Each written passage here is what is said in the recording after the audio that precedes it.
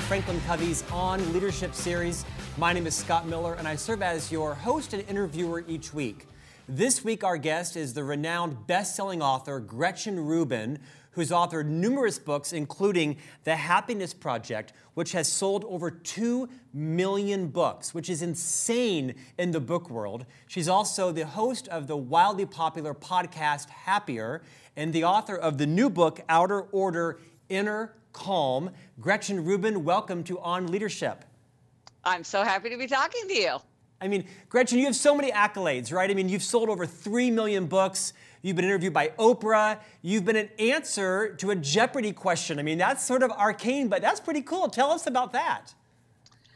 Yeah, I didn't get to see it live, but as soon as it aired, a bunch of my readers and listeners started flooding me with congratulatory emails. I was like, what's going on? And I did manage to see a clip of it on TV. So yeah, that was a very surreal experience. Yeah. I mean, that's just currency for dinner parties you can't escape, right? That's just good for life. Yes, it sure is. Everybody knows Jeopardy. Hey, so I want to talk today mostly about Outer Order, Inner Calm, your newest book, but I also want to touch on your podcast and also the book, The Happiness Project. So The Happiness Project is on everybody's shelf, or at least 3 million or 2 million shelves. Talk a little bit about why you wrote The Happiness Project, what you learned from that, and really the impact it's had on countless people in terms of their own quest for happiness. Well, I got the idea to write the Happiness Project, or the idea to do a Happiness Project, in a very inconspicuous moment of my life. I was stuck on a crowded city bus in the pouring rain, and I had one of those rare moments of reflection that often we don't get in sort of the tumult of everyday life. And I thought, what do I want from life anyway? And I thought, I want to be happy. And I realized I didn't spend any time thinking about whether I was happy or how I could be happier. And I thought, well, I should have a happiness project. And I ran out the next day to the library, got a giant stack of books about happiness, and started reading and to try to find out, what is happiness? Can we make ourselves happier? What does the research say? What do ancient philosophers say?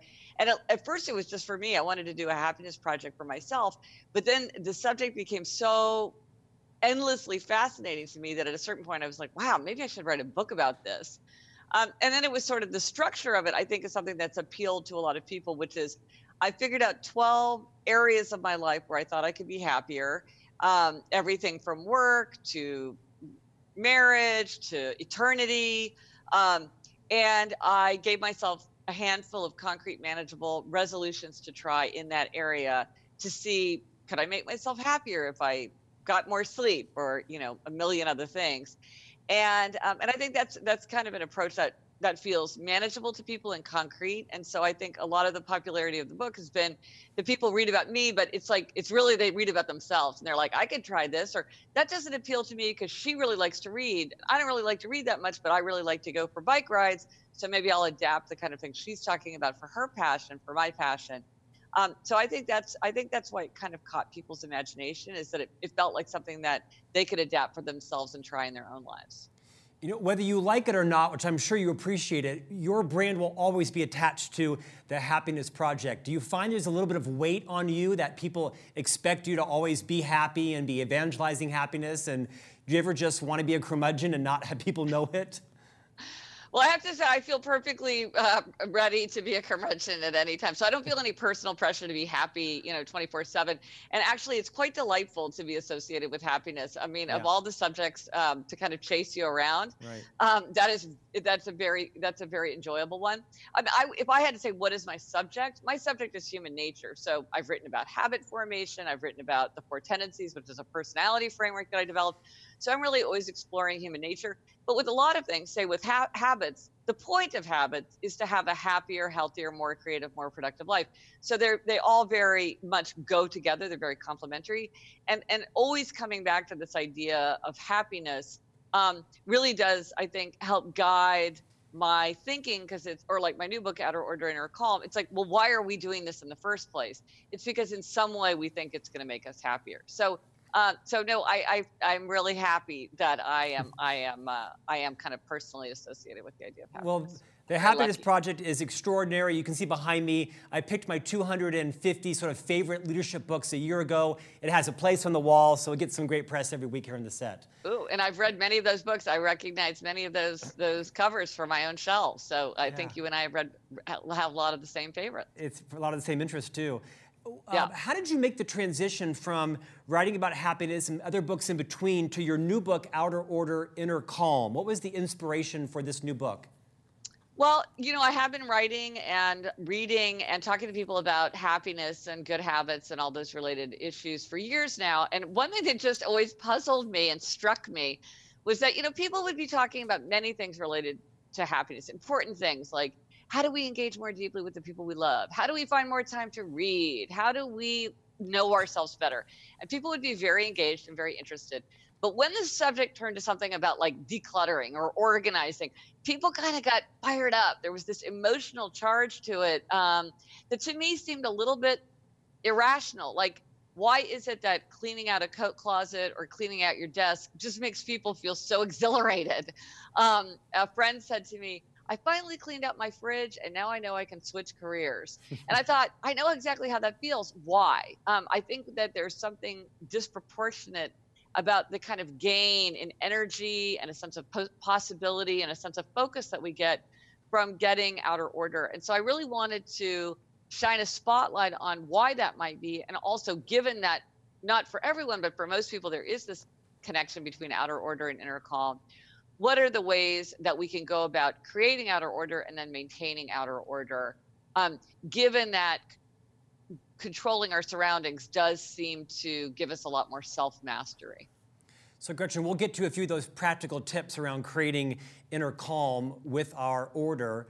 But taking a step back, what have you learned in your interviews and your research and your writings and your podcast around why are we so attached to stuff and material items? And is there any insights that you might share with all of us that probably have too much stuff or more stuff than we need? What human condition insights would you give us around the role that stuff plays in our lives? Well, it's interesting, some people want to say stuff doesn't matter, things aren't important, get rid of it all, you'll feel better with nothing. To me, this is not the common experience of mankind. We value our possessions. We use them to project our identity into our environment. We use them to remind us of the people and places and activities that we love. Some people love simplicity and don't want that many things around them, but some people love abundance. They have great appreciation for the beauty of objects, the craftsmanship of objects, the aesthetic pleasure that they can get from objects. We use them as a way to give ourselves kind of a little quest. I'm going to Paris, and when I'm in Paris, I'm going to find, I'm going to buy a postcard of my very favorite piece of art, and that is something that's fun for me. It's a way to kind of claim something. And so I think that I think to dismiss the emotional power of objects is to kind of ignore something that's very real. But given that that's the case, I think we can take that into account as we manage our objects, because it's true that many people feel very swamped by possessions. They would feel better if they got rid of the possessions that weren't meaningful to them. That's a whole process. That's what I talk about in Outer Order, Inner Calm. But some people will just be left with many more possessions. That's what they want. I remember I went to a friend who loves beautiful clothes, and she was very apprehensive. And she said, I feel like you're going to try to make me give away too much. And I said, no.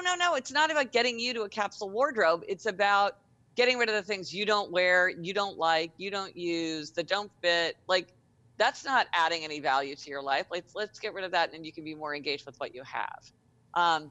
But possessions do have an important role to play. Gifts have a very important role to play. Even if you don't want a gift, like somebody's giving you something you don't even want, still that act of giving and receiving, very important in human relationships. So we need to respect it and think about what's really going on.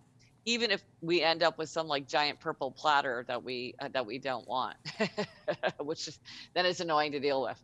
I have one. It's red. I can't seem to get rid of it. I don't know why. I know. Mine's yes, red. I know. But it embodies someone's affection for you. It does. It was actually a wedding gift from a dear friend, and it matches nothing in our home, but I will never get rid of it or the other 70 probably wedding gifts that were given to me because people were, it was heartfelt.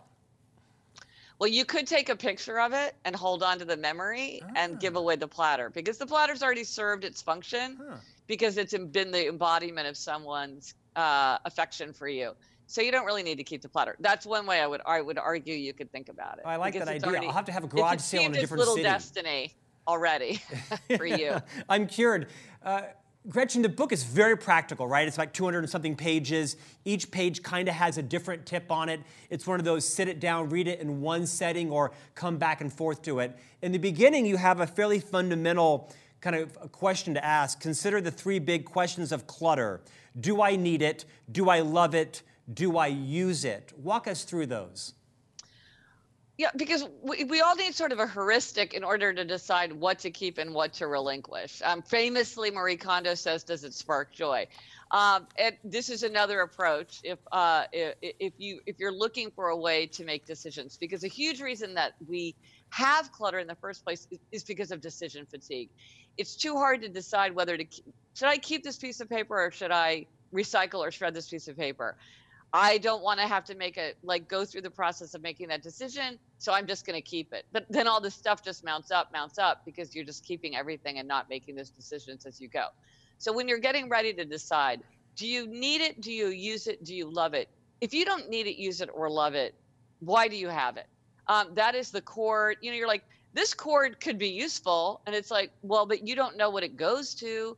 You haven't used it in 3 years. You didn't even realize it was there until just now. Like, you don't need it. You don't use it. You don't love it. The platter. Do you need it? No. Do you use it? No. Do you love it? No. Why are you keeping it? Well, you're keeping it out of affection for someone else. Or guilt. Take a picture of it, hold on to the affection, and let go of the item. So I think this is a very helpful kind of process to think about. And sometimes we love things that we don't really need or use. I have some stuff in my house that I'm just like, I just love it. I think we have room in our hearts and our homes for some things like that. But for the most part, there's a lot we can get rid of. Now, Gretchen, I see behind you a little peach piece of paper sticking out behind that yellow folder back there. I would expect it to be right in order in your house. What's your home like? Oh, that's actually that's what it looks like, but it's actually a file stand. Oh, okay, got it. That's the outer part of a file stand. So it's holding some. Those are like my active files. What's your home like? So how orderly is my house? Yeah. Here's an interesting thing. When it comes to outer order, some people really want to get to an extreme place. Like, they want a binder with, printed out labels in matching fonts, like all lined up on their office shelf. Or there are people who want all the jars in the kitchen to match, and there's no boxes, and they want to get to a place where it really looks great. That isn't important to me. I just don't want to dig through a bunch of junk. So if you looked in my house, you'd be like, it's not like something somebody would put on Instagram. Like, I don't have matching hangers, for instance, because I'm like, I get free hangers from the store. I'm not gonna, I'm just going to reuse those hangers. And for some people, they want that very kind of unified, neat look. But I have to say, there's not a lot of there's not like shelves where things are crammed in, and there's not neglected areas where it's like, what's under the guest room bed?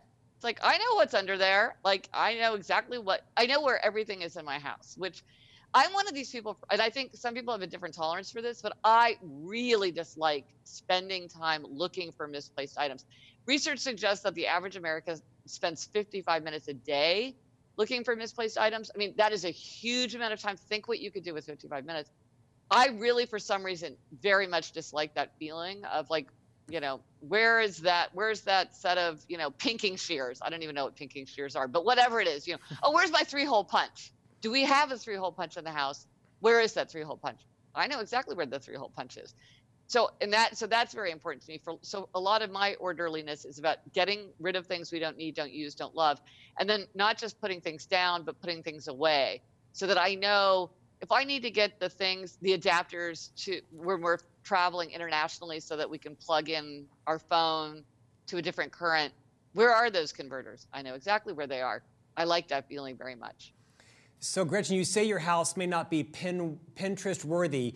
It is, though, because a few months ago, your home in Manhattan was featured in a couple-page spread in the Architectural Digest magazine. And I remember being captivated, kind of getting a glimpse into your life, thinking, where is the stuff and how is it organized? I got to think there's been some social chatter about the interest in your own home and your own life? Well, I think people are always interested to see what people's environments look like. Yeah. And yeah, it's fun. Now that was not like featuring my utility closet, you know what I mean? Which is where I think a lot of people, it's like, oh, what does your pantry look like? What does your coat closet look like? It would be funny to have like the true reveal of what's happening behind the scenes. Yeah, but it's pretty clutter free. But if there's a lot going on, I think maybe people were surprised. I am a simplicity lover, but on the other hand, like I like us, like we have tons and tons and tons of books, which give rooms a certain kind of feel. So yeah, that was definitely an evidence. Let's talk about in outer order, inner calm. You mentioned something you call the 4 tendencies. You've also written a book about this. Upholders, obligers, rebellers, and the questioner. Walk us through those and how we can identify with those and the roles those play in creating inner calm for us. Yes, this is a personality framework that I came up with. And what it does is it looks at a narrow but very significant aspect of your nature, which is how you respond to expectations. And we all face 2 kinds of expectations: outer expectations, like a work deadline, and inner expectations, like my own desire to keep a New Year's resolution. So I'll briefly describe them, and most people can tell what they are just from a brief description. But if you want to take a quiz and like get a little report on the tendency, you can take the quiz at quiz.gretchenrubin.com. Like 2 million people have taken this quick free quiz. But like I say, a lot of times people just can diagnose themselves very easily. So upholders readily meet outer and inner expectations. So they meet the work deadline, they meet the New Year's resolution without much fuss. They want to know what other people expect from them, but their expectations for themselves are just as important. So their motto is, discipline is my freedom. Then there are questioners. Questioners question all expectations. They'll do something if they think it makes sense. So they always want justifications. They resist anything arbitrary or inefficient or unjustified.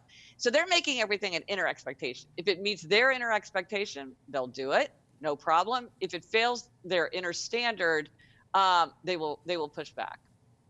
Then there are obligers. Obligers readily meet outer expectations, but they struggle to meet inner expectations. And I got my insight into this tendency when a friend said to me, when I was in high school, I was on the track team and I never missed track practice. So why can't I go running now?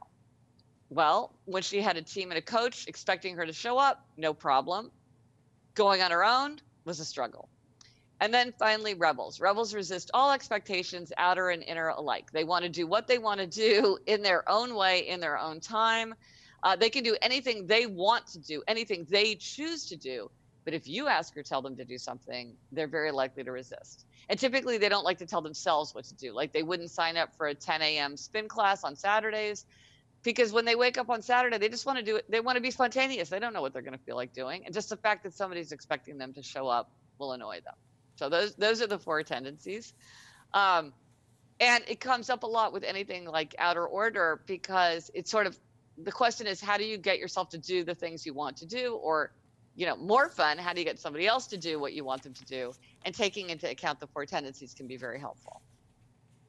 Gretchen, take it to the next level in the book. Following the 4 tendencies, you then talk about identifying as being either an overbuyer or an underbuyer. Talk about those 2 concepts and how it helps to understand which you might be and how to make that relate to better calm in your life. So some people are neither overbuyers nor underbuyers, but I, for one, am a very serious underbuyer. That's why I don't have matching hangers, for one thing. So underbuyers are people who they really don't like to shop. They don't like to buy. They don't like the moment of purchase. They often will postpone purchases past the point where it makes sense. Like they won't buy mittens until January. They often don't like highly specialized products. Like I only recently made my peace with facial tissue, with Kleenex, because I was like, why don't people can just blow their noses in toilet paper? Like, I don't understand, like, we need a special item for this. And you might think that underbuyers wouldn't have clutter because they don't like to buy things, but they often have clutter because they hang on to things because the idea of having to go out and buy something is so loathsome to them. So it's like, yeah, I have this red platter that I got for my wedding 15 years ago, and I never used that thing, but one day it might be that I would really need a red platter, and I'd like, what would I do then? So I better hang on to everything for fear that I might have to go out and buy it. So underbuyers have to remind themselves, go ahead and get what you need. Don't wait too long. And if you don't need, use, or love something, go ahead and get rid of it. Like you will be able to deal with it down the road if the need should arise, which obviously often you never need it. So don't worry about that so much. Then there are overbuyers, and overbuyers are people who they tend to love to buy, tend to love to prepare. So it's like, I'm going to France. Here's 15 things I might need, or winter's coming. Like, what could I possibly need? They often buy in anticipation. They often buy large stores of things, like of slow moving items like toothpaste or canned soup. And you can see more easily why overbuyers might have clutter, because they just have a lot of things that they then have to find a way to store them. They have to find a way to keep track of them. Like an overbuy. I'm going to buy a birthday present for someone. I don't even know who this is a birthday present for. So I buy it. Now it's on the shelf. I have to remember, oh, I have this thing. So they tend to create a lot of clutter just because of their overbuying. And once if you're an overbuyer and underbuyer, you can sort of counterbalance it. So an underbuyer can say like, hey, I probably am going to need those gloves eventually. Why don't I just go ahead and get them right now so I can enjoy them for the whole winter instead of waiting? And an overbuyer can say, you know what, I could store that at the store for now. That I might need that thing, but I'm going to store it at the store until I decide, like, do I actually need, to buy this birthday present or to buy this like fancy ice scraper for my windshield? I'll wait and see if the need arises. So Gretchen, get practical. There has to be a collection of easy to do, implement tasks in our home that everybody probably is facing. I'm going to guess most people's home is like mine. It's very clean, but it's also very cluttered in drawers. And I have, probably 12 Apple chargers and 7 scissors and 9 hammers, and I can only find one at a given time. Is there any sort of like practical advice you would say, start with this and tackle that and then move to this? Things that are fairly ubiquitous for everyone to create some more inner calm in their home, in their car, in their office? Well, one thing that many people talk about is like they're too busy. Like they've got so much going on. The idea that they could take a Saturday or a weekend to deal with it, like that's not very realistic. So there's ways though that you can start to tackle the mess as you go. So one way is the 1-minute rule, which is that anything you can do in less than a minute, do without delay. If you can go ahead and hang up your coat, if you can rip open a letter, scan the contents and realize you can put in the recycling, go ahead and do that. And that gets rid of this kind of scum of clutter that's on the surface of life that can slow us down. Another one kind of related is power hour. And power hour is like a lot of times we have little tasks that mount up and kind of create disorder. Like, oh, I've got these shoes that need to be reheeled, so I'm going to put them on the kitchen counter by the coffee machine so that I remember to take them to the shoe place. But then months go by and then I just have a pair of shoes sitting on my kitchen counter. That feels like disorder. So power hours, you keep a list of this, and then for 1 hour once a week, you just start tackling those items. And what you find is that we often overvalue what we could do. We overestimate what we could do in a short amount of time, like an afternoon or a weekend. And we underestimate what we could do in little bits of time if we do them consistently, sort of over the long term. So things like 1-minute rule and power hour, actually, you pretty quickly start to see a major difference. And yet you're not taking that much time out of your busy life. It's very helpful for people to remember it's easier to catch up than to keep up. It's easier to keep up than to catch up. So if sometimes you think like, oh, well, sure, I'll clean out this huge mess, but a week from now, it's going to be right back where it was. Why should I even bother? Well, one thing is messy areas tend to get messier and tidy areas tend to stay tidy. So if you do deal with these like clutter magnets that we all have in our house and in our offices, if you then really just try to maintain that, it's easier than you might expect if you just stay on it. Same thing with your office. Like every night I do a 10-minute closer where for 10 minutes at the end of my day, I put papers back in files. I put the pen back in the pen cup. I throw away my trash. I, look and see if I need to create a new to-do list. I put books back on the shelf.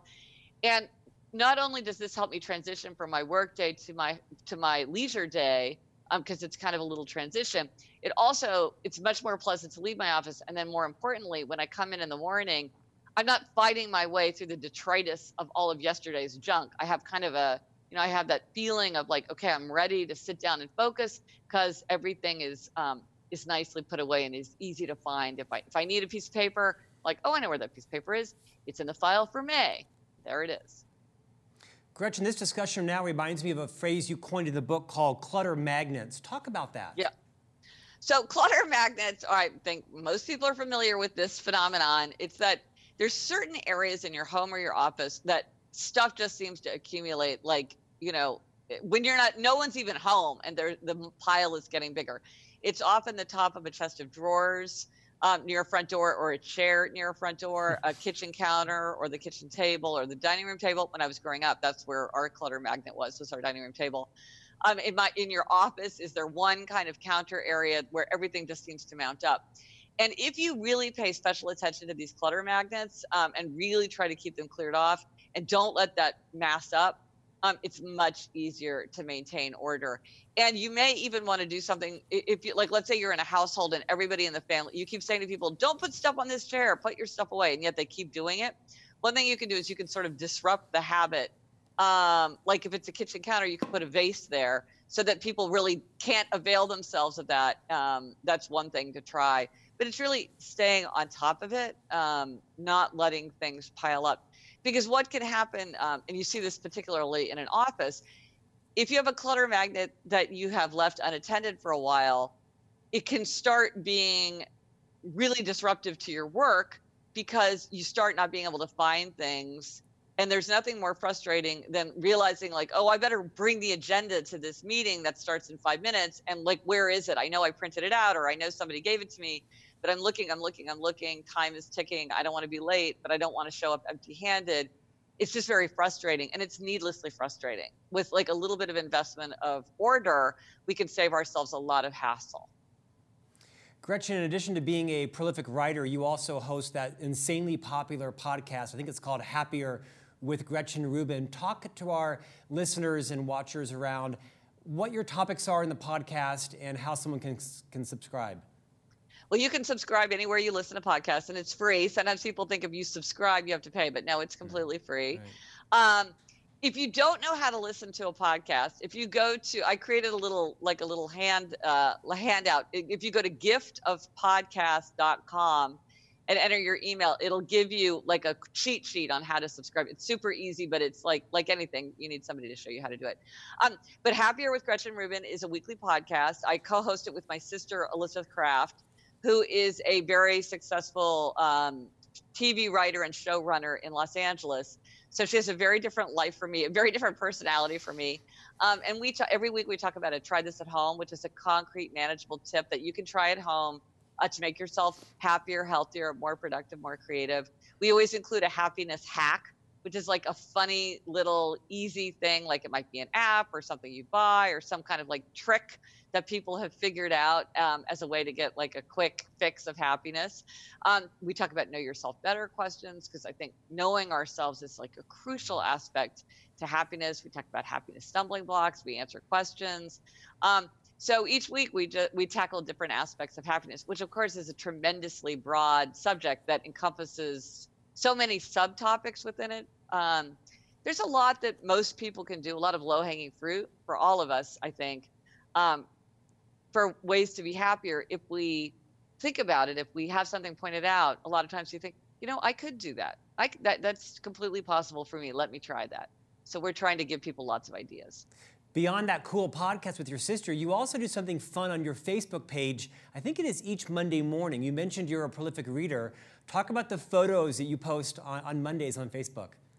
Yeah, so I love to read. I'm a huge reader, and so every Monday I post the books that I have read that week, and I just post a photo of a stack of books with no comment.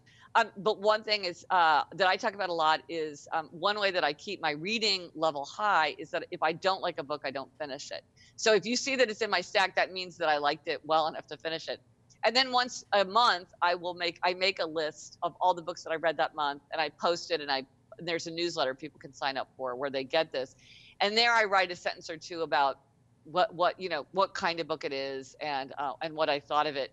And this is really fun. I think a lot of people, one of the things that's been really interesting for me as somebody who writes a lot about habits is that the desire to read more consistently is something that many people feel. A lot of people want to find more time to read, and they seem to find seeing just this kind of weekly parade of book jackets to be kind of a good reminder. And sometimes people will say, "Oh, I read that," or "I want to read that. That's reminding me that that's on my list." It's fun for me to see how people respond to the list. And it's fun to it's fun to shine a little spotlight on the books that I'm enjoying. Gretchen, a little bit of a personal question. Rewind a bit. I believe you went to Yale undergraduate and Yale Law School, and then you Yes. ended up with the fortunate appointment of clerking for then Justice Sandra Day O'Connor. What was that experience like? I mean, it's extraordinary. It was such a rare honor to be a clerk for Justice O'Connor. The Supreme Court is an astonishing institution. Yeah, I'm not a lawyer anymore, but I'm very happy that I went to law school. And then certainly that was one of the highlights of my professional life, was the year that I spent clerking for Justice O'Connor. So what's next for you? You've just authored this new book. What's the horizon look like in Rubin Enterprises? Yeah, well, I think that I'm going to write a book. I'm still in the throes of book tour, and one thing about a book tour is it's hard to think about your next book because you're still so. I'm still so consumed with the book that just came out, Outer Order, Inner Calm. But my next book, it's going to be about the five senses in some way. I'm very interested in the body. I went through a big period of being like very preoccupied with color. I wrote this weird little book called My Color Pilgrimage, which I want to figure out what to do with. I've been interested in scent and the power of the sense of smell ever since I wrote my book, Happier at Home.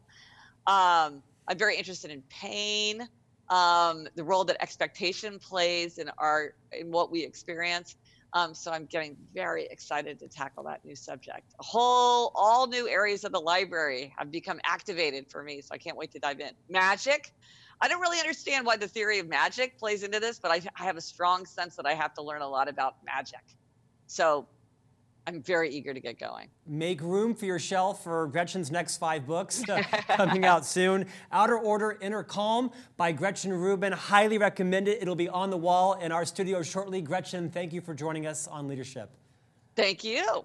Thanks, everybody, for your time as well. Remember, you can subscribe to On Leadership, now the world's largest and fastest growing newsletter dedicated to leadership. Visit franklincovey.com. Click on the On Leadership tab. Comes out every Tuesday morning via email to your inbox. It includes an interview just like the one today from Gretchen, as well as a tool you can download from Franklin Covey's many solutions, and a blog that I write on an insight that I learned from the interview. Thank you for joining us, and we'll see you next week on Leadership.